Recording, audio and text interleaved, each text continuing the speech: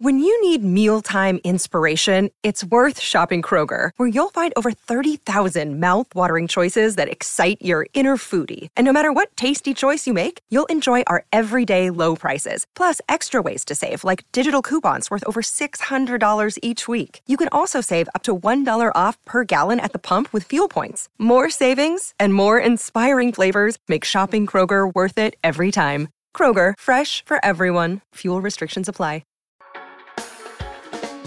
Hey everyone, if you like this podcast, go behind the paywall to get privileged access to the smartest minds in finance. Join the Real Vision community and learn how to become a better investor. Visit realvision.com/RVPod and use the promo code PODCAST10, that's PODCAST10, to get 10% off our essential membership for the first year.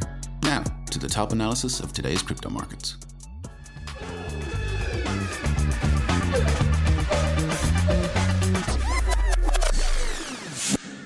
FDIC, Treasury, and the Fed step in with emergency action after the failure of two more banks, SVB and Signature. U.S. stock markets opened half an hour ago. Looks like most major indices are fractionally higher on a percentage basis.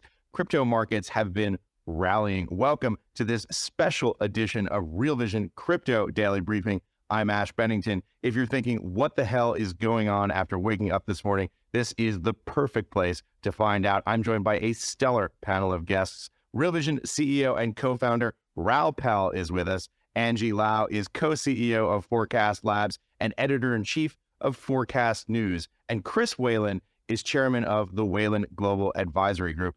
Welcome to the show, everyone. Great to hear, Ash.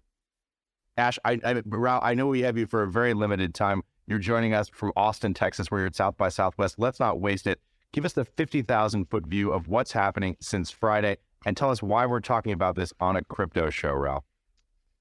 Yeah, so there's a number of levels here. I'll try and keep it short because I'm sure Chris will go into much more detail because he's much more experienced than I am. But what is going on is there's been a flight of deposits leaving the smaller banks in the banking system. That amalgamated in Silicon Valley Bank and Signature Bank going under over the weekend, but an ongoing run on the banking system. Now, a run now is changed somewhat. Obviously, the authorities have stepped in and said that they will guarantee depositors and also help with the mismatch of duration, which is banks borrow short and lend long, but their bonds portfolios are underwater, even though they're just invested in treasuries. And if depositors leave, they have to unwind some of that part, which is the long part, and they're underwater. So suddenly they create these huge losses, and that's the systemic problem that's going on. Now, what was happening is people were being incentivized to flee because they're seeing what's going on, wondering, am I going to get my deposit back? So the answer is go to a different bank. You know, JP Morgan wins the world as everybody moves over. So they tried to stop that, saying, hey, listen, your deposits are safe. So they've kind of underwritten the entire banking system and also underwritten these mark-to-market losses as deposits leave the system. Okay, all well and good. The issue is it's ongoing. This is not resolving the real problem, which is the deposits are still leaving the system. They're leaving the system for two reasons. One is economic slowdown. So everyone draws down on their cash balances over time. And secondly, the small banks are offering 0.5% interest rates on deposits, and CDs are offering 5%. So money just goes to the CDs. And so that's deposits leaving the system, and this continues. And the reason why deposits are 0.5% and not 5% is the yield curve is so inverted. So therefore, they can't borrow short, lend long, so they have to kind of falsely create a yield curve where it's 0.5% so they can then lend it out. So that's the problem that they're facing, and that's why the banks remain under pressure today. Because actually the issue is here, strip out all of the idiosyncratic risks from all of the banks, is the yield curve is too inverted for the banking system to make money. And so the share prices remain under pressure and the depositors keep leaving. So what we end up with is negative equity in the banking system. So it's a bigger problem than people understand. My entire view here is that they're going to have to steepen the yield curve and cut rates and probably do QE as well. So I think that's on the cards to come. I know everybody thinks the inflation's sticky. I think a banking crisis is the single most important marker of a deflationary process, and is deflationary in its own right because bank lending reduces rapidly. So that slows down the economic growth. Also, jobs start, people start getting laid off because there's no access to capital. So all of that process is underway. Why does it matter for crypto? Sorry, it's a bit of a soliloquy here, but why does it matter to crypto?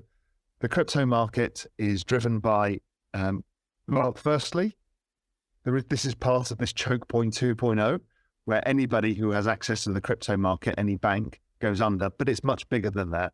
So they think it's going to be that, and it looks like it's a smart move. They can get Signature Bank out and Silicon Valley Bank and Silvergate Bank out. But the actual issue is the next one is Republic or First Republic or whoever it's going to be, right?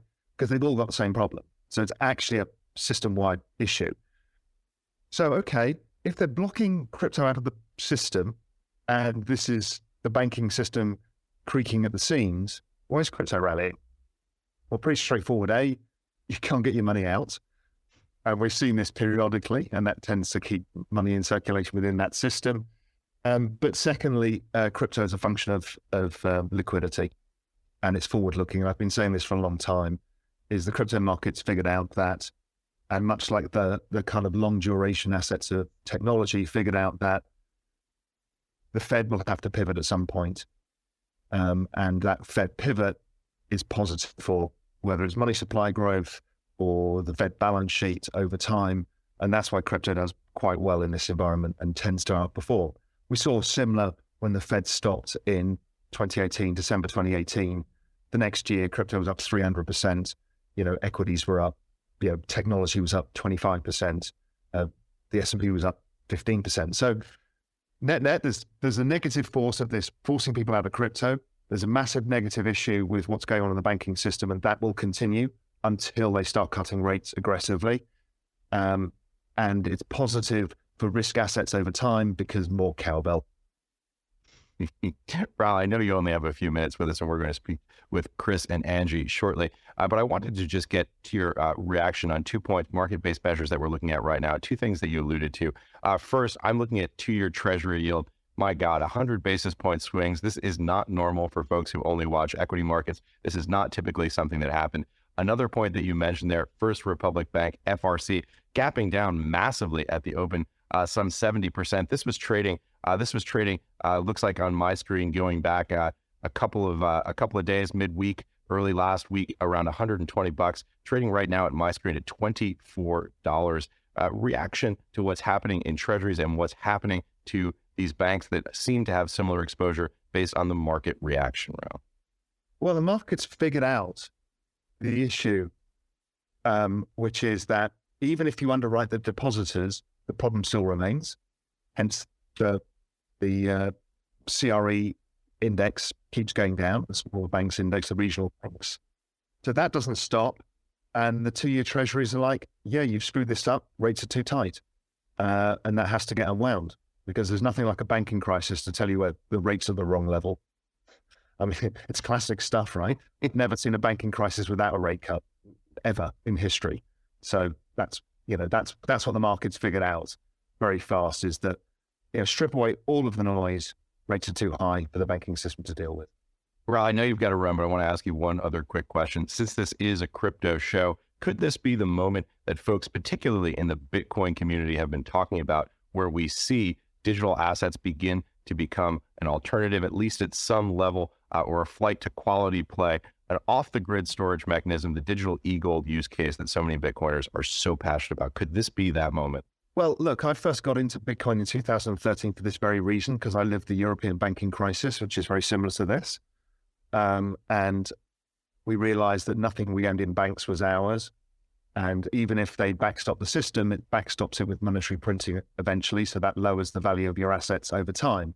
So you're kind of trapped into this. So Bitcoin was the answer that I saw then, and that's why I got into the whole thing at that time. That case is still here. Now, they have guaranteed the deposit base, so it's not as obvious that you're going to lose your money by keeping it in the banking system. So it's not a no-brainer, but the understanding that to offset what they're doing, right, there's always a payment for something here. an eventual payment comes down the line is that it'll end up on the Fed balance sheet, and all monetary easing and therefore scarce supply assets tend to do better. And so crypto does well. So yes, I mean, it's exactly what it was built for. I mean, don't forget, in the white paper itself was the thing about the governors bailing out the banking system. Again, these aren't bailouts, but they're still a use of monetary policy to paper over cracks in the banking system, which is still comes down to the one thing, is we have too much debt. And in debt, when you've got too much debt, you end up with rolling crises of different types. And crypto created its own crisis by creating leverage on top of itself, which was a dumb thing and an 80-volt asset. But at core, if you can just take an asset and stick it like you can with gold and you can with essentially T-bills and Treasury Direct, you're safer. But Treasury Direct, the value of the purchasing power of your dollar over time due to the effects of the increase in balance sheet are reduced. And therefore you want to be in things that don't get reduced in value as more money comes into the system. Yeah, it's always the leverage. This is what crypto is built for. This is what Real Vision is built for. Raoul, I know you've got to jump to some Texas meetings. Final thoughts before we lose you. Yeah, this is exactly, we've been doing this whole series of how to unfuck your future. The part of why the future is so screwed up is because of the leverage. And the leverage is a function of demographics. The leverage is a function of a number of things that we've gone through on Real Vision. The point being is digital assets have a role within this. They're not for everybody, but this is a crypto show, so a lot of people watching this are actually interested. Other people will find other ways to navigate this. Some people will traditionally use gold, and that should be fine too. So keep your eye on the situation as it evolves. Not your keys, not your coins. Keep everything as you can out of the system. Realize that they're trying to close the fiat on-ramps and off-ramps as well to crypto, because that's another part of this whole equation. So just make sure you're all set up and carefully balanced for what comes out. And Raoul, appreciate you joining us from the road. Yeah. All right, guys. Have fun. Thanks a lot. Take care out there. Thanks, Raoul. Let's bring in Angie Lau and Chris Whaling. Chris, let's start with you. Your reaction to what Raoul has said. Crypto, the federal bank regulators have basically decided to make it illegal to use crypto in the United States, at least insofar as it has a connection with banks. So, it's nice to talk about this, but I know a lot of people in the crypto community. I know some of the biggest players, in fact, and most of them are transitioning to other strategies because you either have to move offshore totally, or you have to deal with the onshore reality. And if you look at both Signature, unfortunately, and Silvergate, in each case, once the regulators made it clear that they view crypto as an unsafe and unsound banking activity, the people in the industry got to back away. That's it. They have no choice. So, as far as the rest of it, the dollar was the original crypto asset, if you really think of it. And I think that, sure, there are going to be more, yes, but I see crypto as mostly surviving offshore as a means of exchange for countries that don't have currencies. I have a lot of friends in the emerging world who use Bitcoin as their dollar. But then you have a lot of the emerging world that is indexed to dollars now. Okay? It's really quite striking how the dollar has taken over so many countries and effectively dollarized them, other than the fact of getting rid of their own currency. You got Uruguay. My wife is from Uruguay. Everything in Uruguay is indexed to dollars, other than the local currency.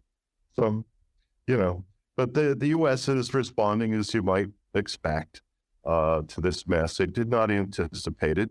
Nobody asked Jay Powell about banks last week. Nobody heard him mention the word bank. And so they were clearly flat-footed. And you can see this because FDIC didn't have time to sell the banks. They had to stand up bridge banks, which is something from the 1930s. During the 2008 crisis and after, the FDIC sold almost 500 banks. And only in a couple of instances did they have to set up a temporary bank to just kind of catch the depositors the next business day. So this indicates you have fast things are moving. The short sellers were working on Silicon Valley Bank for 2 months, spreading rumors about the institution, and that caused, obviously, the the business customers of the bank to flee.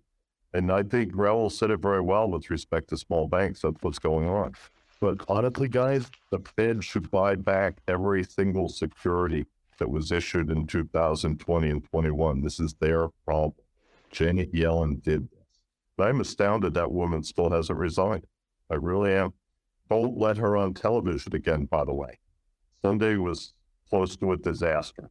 Having her on TV without a plan, that was a really bad idea. Hey everyone, we're going to take a quick pause and hear a word from our partners. We'll be right back. Another day is here, and you're ready for it. What to wear? Check. Breakfast, lunch, and dinner? Check. Planning for what's next and how to save for it? That's where Bank of America can help. For your financial to-dos, Bank of America has experts ready to help get you closer to your goals. Get started at one of our local financial centers or 24/7 in our mobile banking app. Find a location near you at bankofamerica.com/talktous. What would you like the power to do?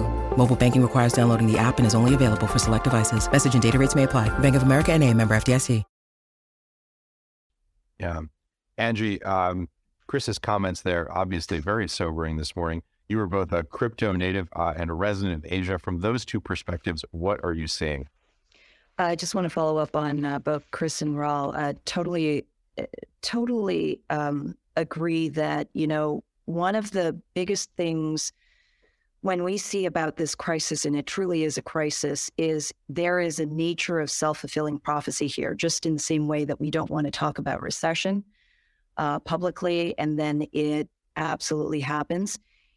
Post global financial crisis, we saw that.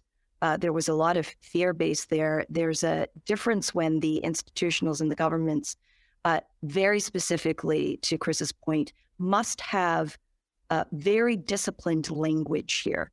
And one of the biggest signals is President Biden coming out today with public remarks to not only the U.S. public, but to the world about the credibility and the functionality and the stability of and what I heard was the U.S. banking system. That the FDIC had to, that it was safe, the depositors' monies were safe, that politically he had to throw in that no taxpayer dollars would be used here. Now this is, as Raul and Chris very accurately say, and I absolutely, whether or not people agree to this sentiment, this is not an isolated incident. This is not going to be cleaned up. I think the pause button has been pushed, and that is a very, very important pause button. But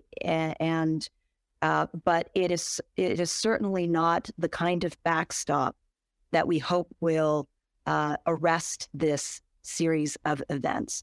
What we're seeing internationally, to Chris's point, is absolutely true. In Asia, for the past decade, got their post-financial crisis, but we saw the rise of Asian economies on the heels of that, but through quantitative easing. There was a lot of money flushed into the global economy. The only reason why global financial crisis recovered within a short period of time, frankly, was through, yes, austerity programs in Europe that triggered another set of series of crises. But in Asia, it was also not necessarily the quantitative easing, but the helicopter money that we saw in Japan, and certainly the monies that China put into the global economy that inflated the recovery at a speed which was artificial, quite frankly, and inorganic. But on the heels of that is our capital system. And how ironic that it took a authoritarian regime to dump money into the global economy to help it recover. But we saw a lot of growth there. But we're also seeing how this eventually catches up to you, whether or not it is that resolution or the quantitative easing. It's all catching up to us right now, and it all boils down to trust.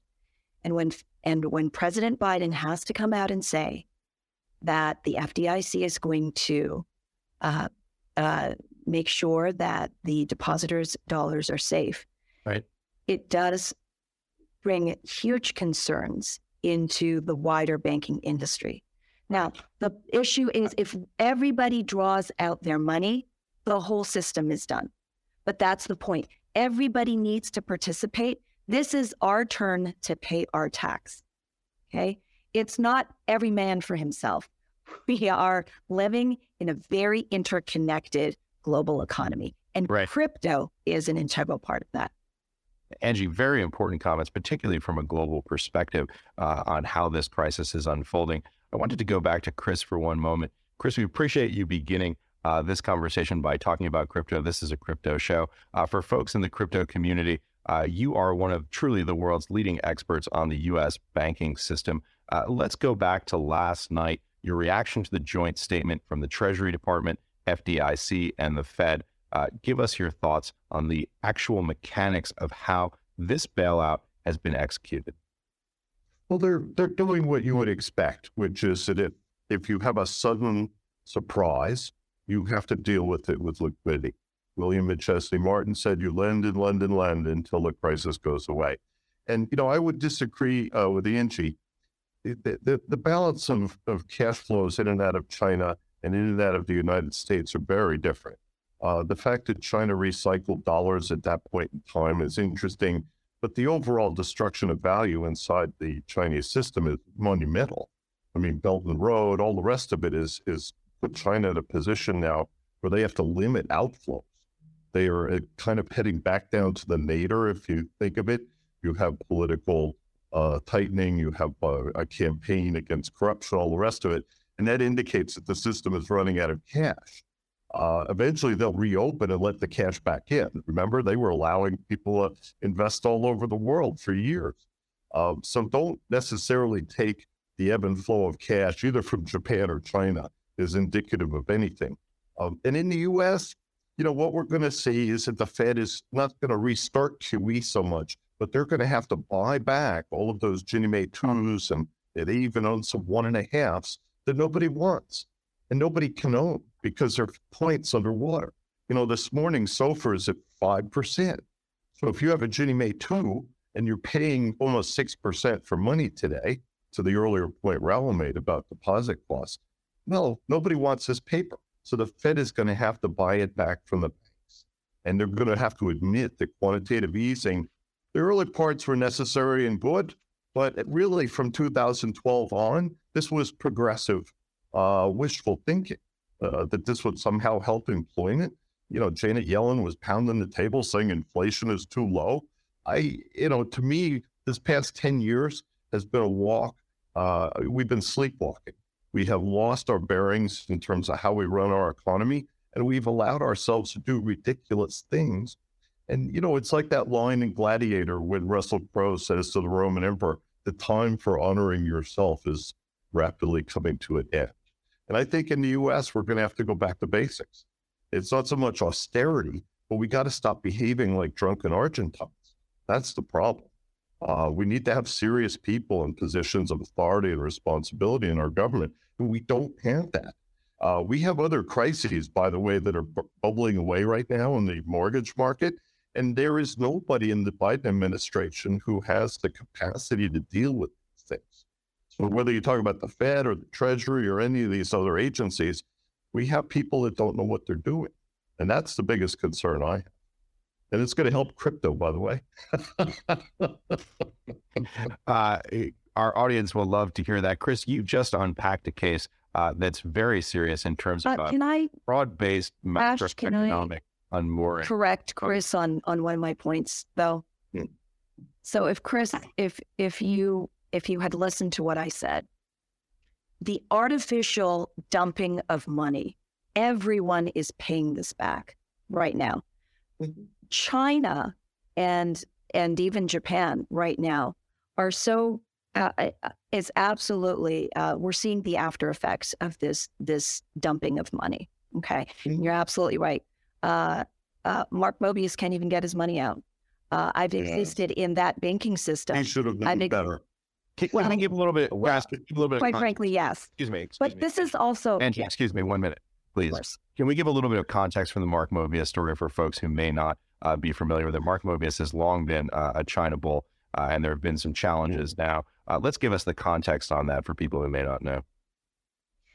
Yeah, so Mark Mobius, father of emerging markets, and really a legend in this space, created the inroads of investing into emerging markets, and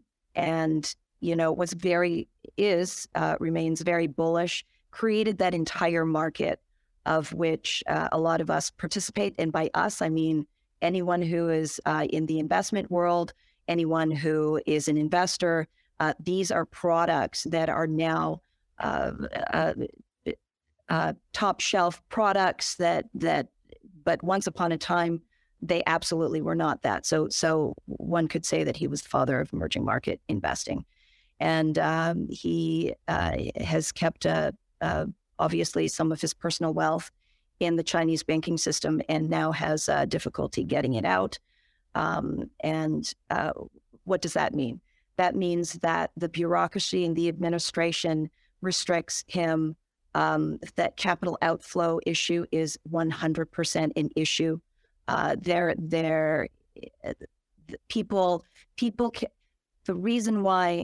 The reason why, and side point, China has banned crypto is one of these reasons, is because this was an exit rail for a lot of Chinese residents to try to get their money out of the domestic system. It is highly restrictive. And even for foreign national like Mark Mobius with domestic dollars in China, he is only experiencing what everybody experiences in China, which is it is hard to get your money out, especially if China decides that that's not what they want you to do. And so apparently, according to latest reports, one of the reasons why he can't get his money out is because he's been requested to produce 20 plus years of how he made his money that got into that bank account. Well, I better start my paperwork for my 6-year-old right now. Yeah, but when you saw, but I also don't have. Yeah, but when you saw Chinese issuers rushing off to Switzerland, which is a crappy market to do financing, it tells you that the U.S. sanctions are starting to bite. My fear is we're going to see a cash crisis in China later this year, and that'll be kind of the roaring finale of months of financial instability that started in the U.S. Wouldn't that be ironic? Angie, thoughts? I think we are beyond irony. I think it would be devastating and for the entire global market. Let's not mistake ourselves and think that we are living on an island protected by many. In fact, we are not. Except potentially the parallel system that is called crypto, but it has been hobbled by events outside the technology and through greed and fraud.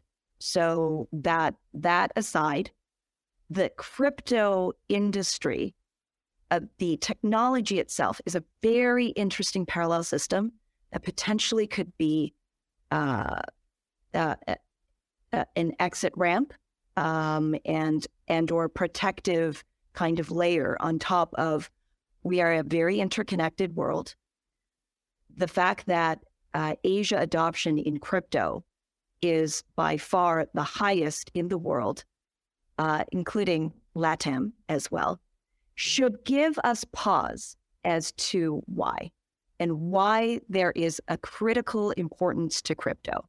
Because these Latin America very specifically, the banking system is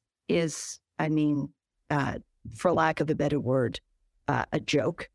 The 300% interest rates for standard transactions of regulated banks to its businesses is beyond prohibitive and a joke. It is onerous. and it is draconian. And so you have a lot of adoption of cryptocurrencies in these areas. In emerging markets in Asia, you're seeing this type of adoption through, yes, it's outside the US system.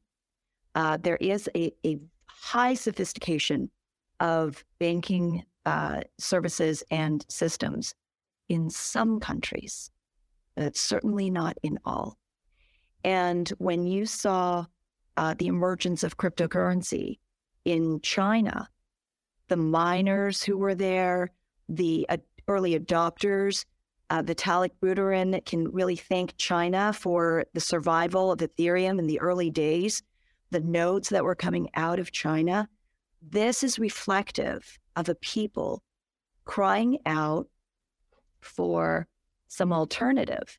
But because they are living in a system that exists also for its constituents, but maybe doesn't necessarily, but top down and central. Hey everyone, we're going to take another quick break and hear a word from our partners. We'll be right back to the Real Vision Crypto Daily Briefing.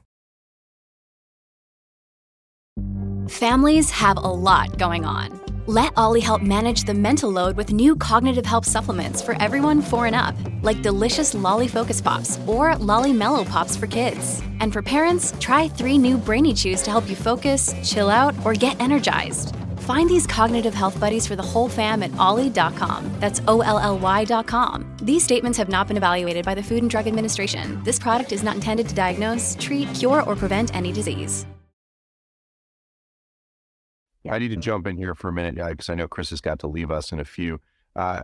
Obviously, the context you provided here, invaluable for global markets, emerging markets, Asian markets, and China specifically, Angie. I want to turn this conversation back, though, to the balance of the time that we have, Chris, to what's happening in the United States. Obviously, Chris, you made some very sobering remarks about the position that the United States finds itself in from a much broader macro perspective than simply the challenges that we're having with the banks right now that have been listed in that statement signature and as SBB specifically, specifically. Chris, give us the context here for where we are from a broader macro perspective, because I found your comments, quite frankly, chilling in terms of where the U.S. economy is headed. I think interest rate hikes are done. The structural changes that the Fed made to the bond market, which are now infecting the banks, are just, beyond the pale. They can't do this. And I think they're starting to come to grips with this. I have been speaking to people in the government all weekend, mostly the professional career bureaucrats, by the way, who are trying to hold the system together. And, they're going to do the right thing. They're going to support the banks. The FDIC, which is essentially a mutual insurance scheme for the banking industry, is going to end up paying the net costs, or if there's losses on any bank takeovers, the industry is going to pick up the tab, as they did in 2008. Other than in Citi, they basically paid the entire freight. And that's as it should be. But the Fed needs to take responsibility for the portion of this that has caused this crisis.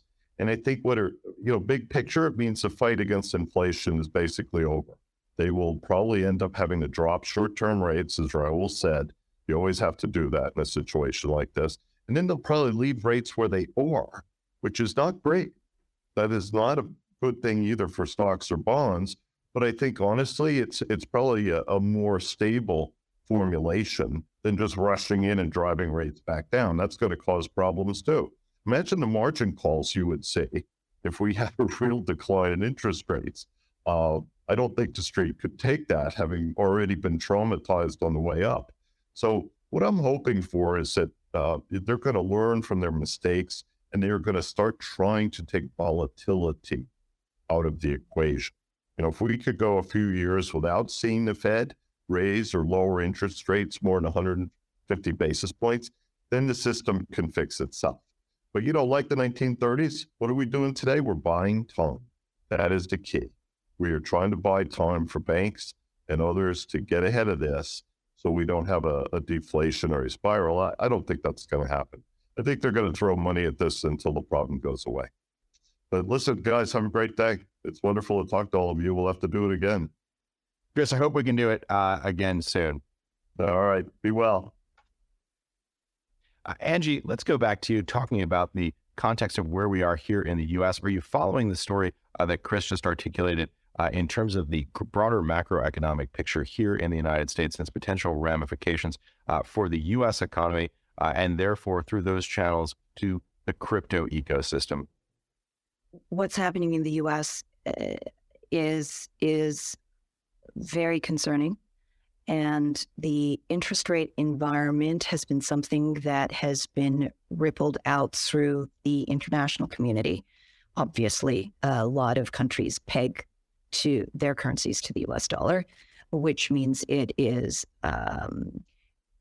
basically having to incept the Federal Reserve policy into its own economy, whether or not it makes sense or not. So whether or not there's high inflation or lack thereof in certain countries, let's say that there is not, and yet now we're depressing the economy to slow down the circulation of use of currencies in a country that actually is already hobbled and is in a recessionary mode. That's also very dangerous. So these are formulaic equations that have ripple effects. There's no doubt. And I think the other important part is, quite frankly, what has happened with Silvergate and Signature Bank. These are two large crypto serving banks for the world, not just in the United States, but for the industry. And in a very disintermediated, decentralized community, it seems that there is a level of irony where we are decentralized and yet we still need to get banked. But the truth is that needs to happen. These are very interconnected worlds that need to be supported. And potentially the institutionalized and regulated world is only starting to wake up to the importance of that today. The fact is, if projects around the world, and there are many across Asia that are immediately hobbled by the inability to access funds and the inability to actually use credit facility and do payroll. This is a really critical juncture in the industry. So we could talk about circulation of money all we want. The macroeconomy is made up of businesses. It's made up of people and businesses and ideas. We talk about leverage as a financial function, okay? But we're leveraging hard work and talent from nothing to build up into something. That's leverage. We're leveraging our own talent and productivity. That's leverage. That's real leverage. But both need to exist. Yeah, very well said, Angie, in terms of the broader context of the way economies are built up, structured, and function. I wanted to take a look amid all of this at some of what's happening right now in the crypto markets. With all the chaos ensuing, cryptocurrency actually rallied, as we said at the top of the show. That started even before the Fed's emergency action, which may be a bit counterintuitive to people who are watching. The total crypto market cap right now is up about 11% on CoinGecko, so materially. That means it's back above that critical psychological $1 trillion mark. Bitcoin has rallied 20% since the Friday low of 19,600 all the way up to 23,500 right now. It's up about 14% on a 24-hour basis. Bitcoin has now turned positive on a trailing 7-day basis. This is interesting. You do wonder to what extent this is a regime shift in the way that markets view crypto. Is it a safe haven trade? Is it finally this question of digital asset markets becoming the off-the-grid value store that many people in the space, particularly Bitcoiners, believe they were intended to believe? Or is this a challenge with on and off ramps and the inability of investors to access money? Is it a switch over from USDC into Bitcoin? Lots of open questions we're going to be exploring in the days, indeed the weeks to come. I also wanted to talk about Ether. Ether hit a high of $1,650. It's up some 12% over the past 24 hours. So you could say they're more of the same, similar percentage trading relative to Bitcoin. Obviously, a broad-based rally on all that we have happening in markets, in global macro, in finance, and in the regulatory and oversight aspect of what's been the response from governments here in the United States to this banking crisis. I wanted to check in with a couple of our questions from viewers. We've got a lot of them coming into us right now. Angie, do you have a couple of minutes to hit some of these? Of course. All the time in the world for you, Ash. We've got two very similar questions here about the on and off ramps. The first one comes to us from Chuck on the Real Vision website. What are the on off ramps from fiat to crypto for those in the US? The second comes from Don Bryant on YouTube. Is the Fed shutting down crypto on off ramps? Angie, want to talk about what's happening in terms of on off ramps here in the US? Well, I think it's getting more difficult to the day. I mean, especially as SVB went down, there was exposure to Circle, $3.3 billion hole that has been made. That from the FDIC trifecta announcement with the Treasury and the Fed basically put a stop to that. So now we're seeing a recovery in USDC.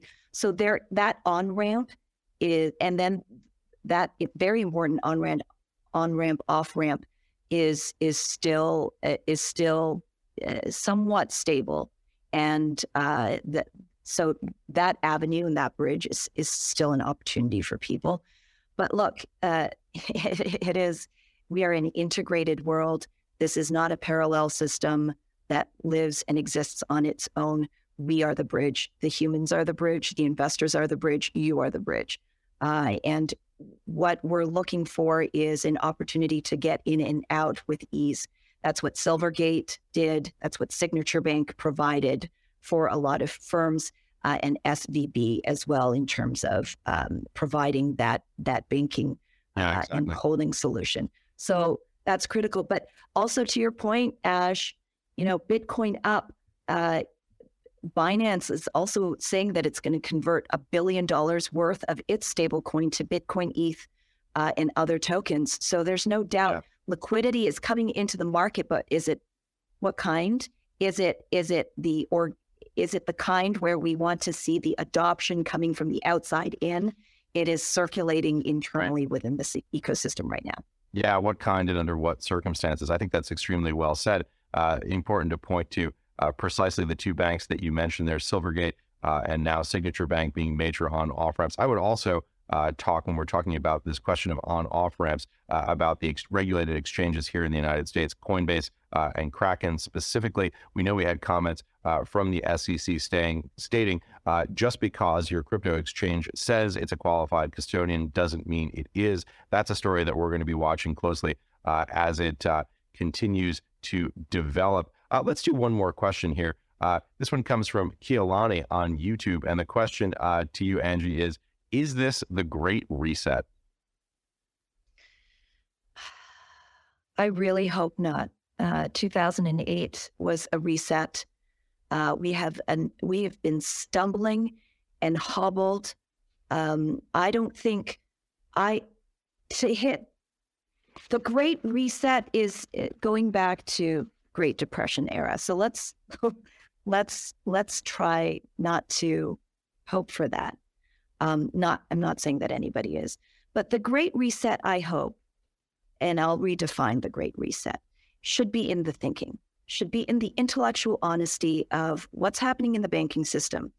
And instead of outsourcing, and this is what I love about Real Vision and Forecast Readers and our ecosystem here, is because no one has outsourced the thinking to any one institution, to any one entity, to any one thing. In fact, there is a very real hunger to learn and to understand.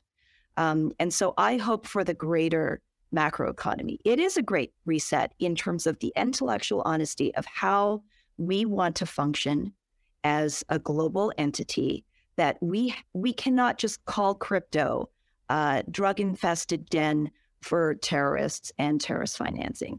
I mean, that the falsehood, it's funny, except it gets repeated back at a level which is, do you understand that it's parroting somebody else's interests in book? And the Great Reset, I hope, is that there is an understanding that both systems need to coexist in a healthy way. and not hoping to win the business of, a bank and the competitor because it's self-serving to do so. The unintended consequences of that is what we're seeing today. Yeah. Angie, I think that's a great place to leave with those big picture philosophical points that you've just made there. Thank you so much for joining us on the show. Pleasure.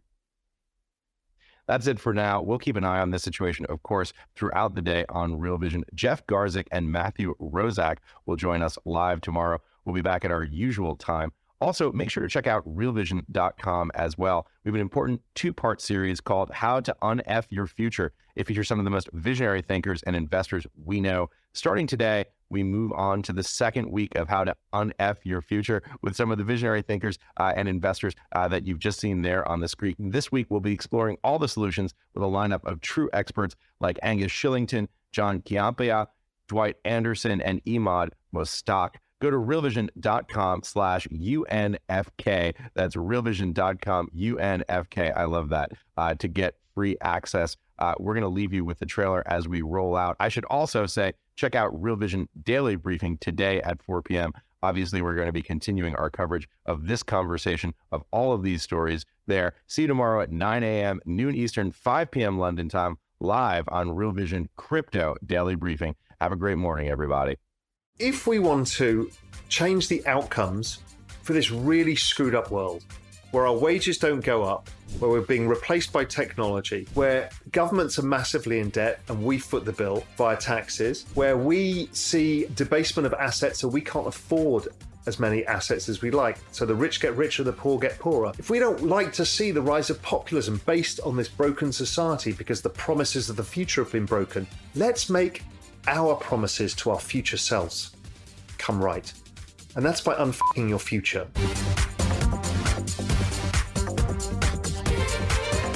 Some of this is going to really fuck your future in 20 or 30 years' time. But we've got time to figure that out, because it's unstoppable.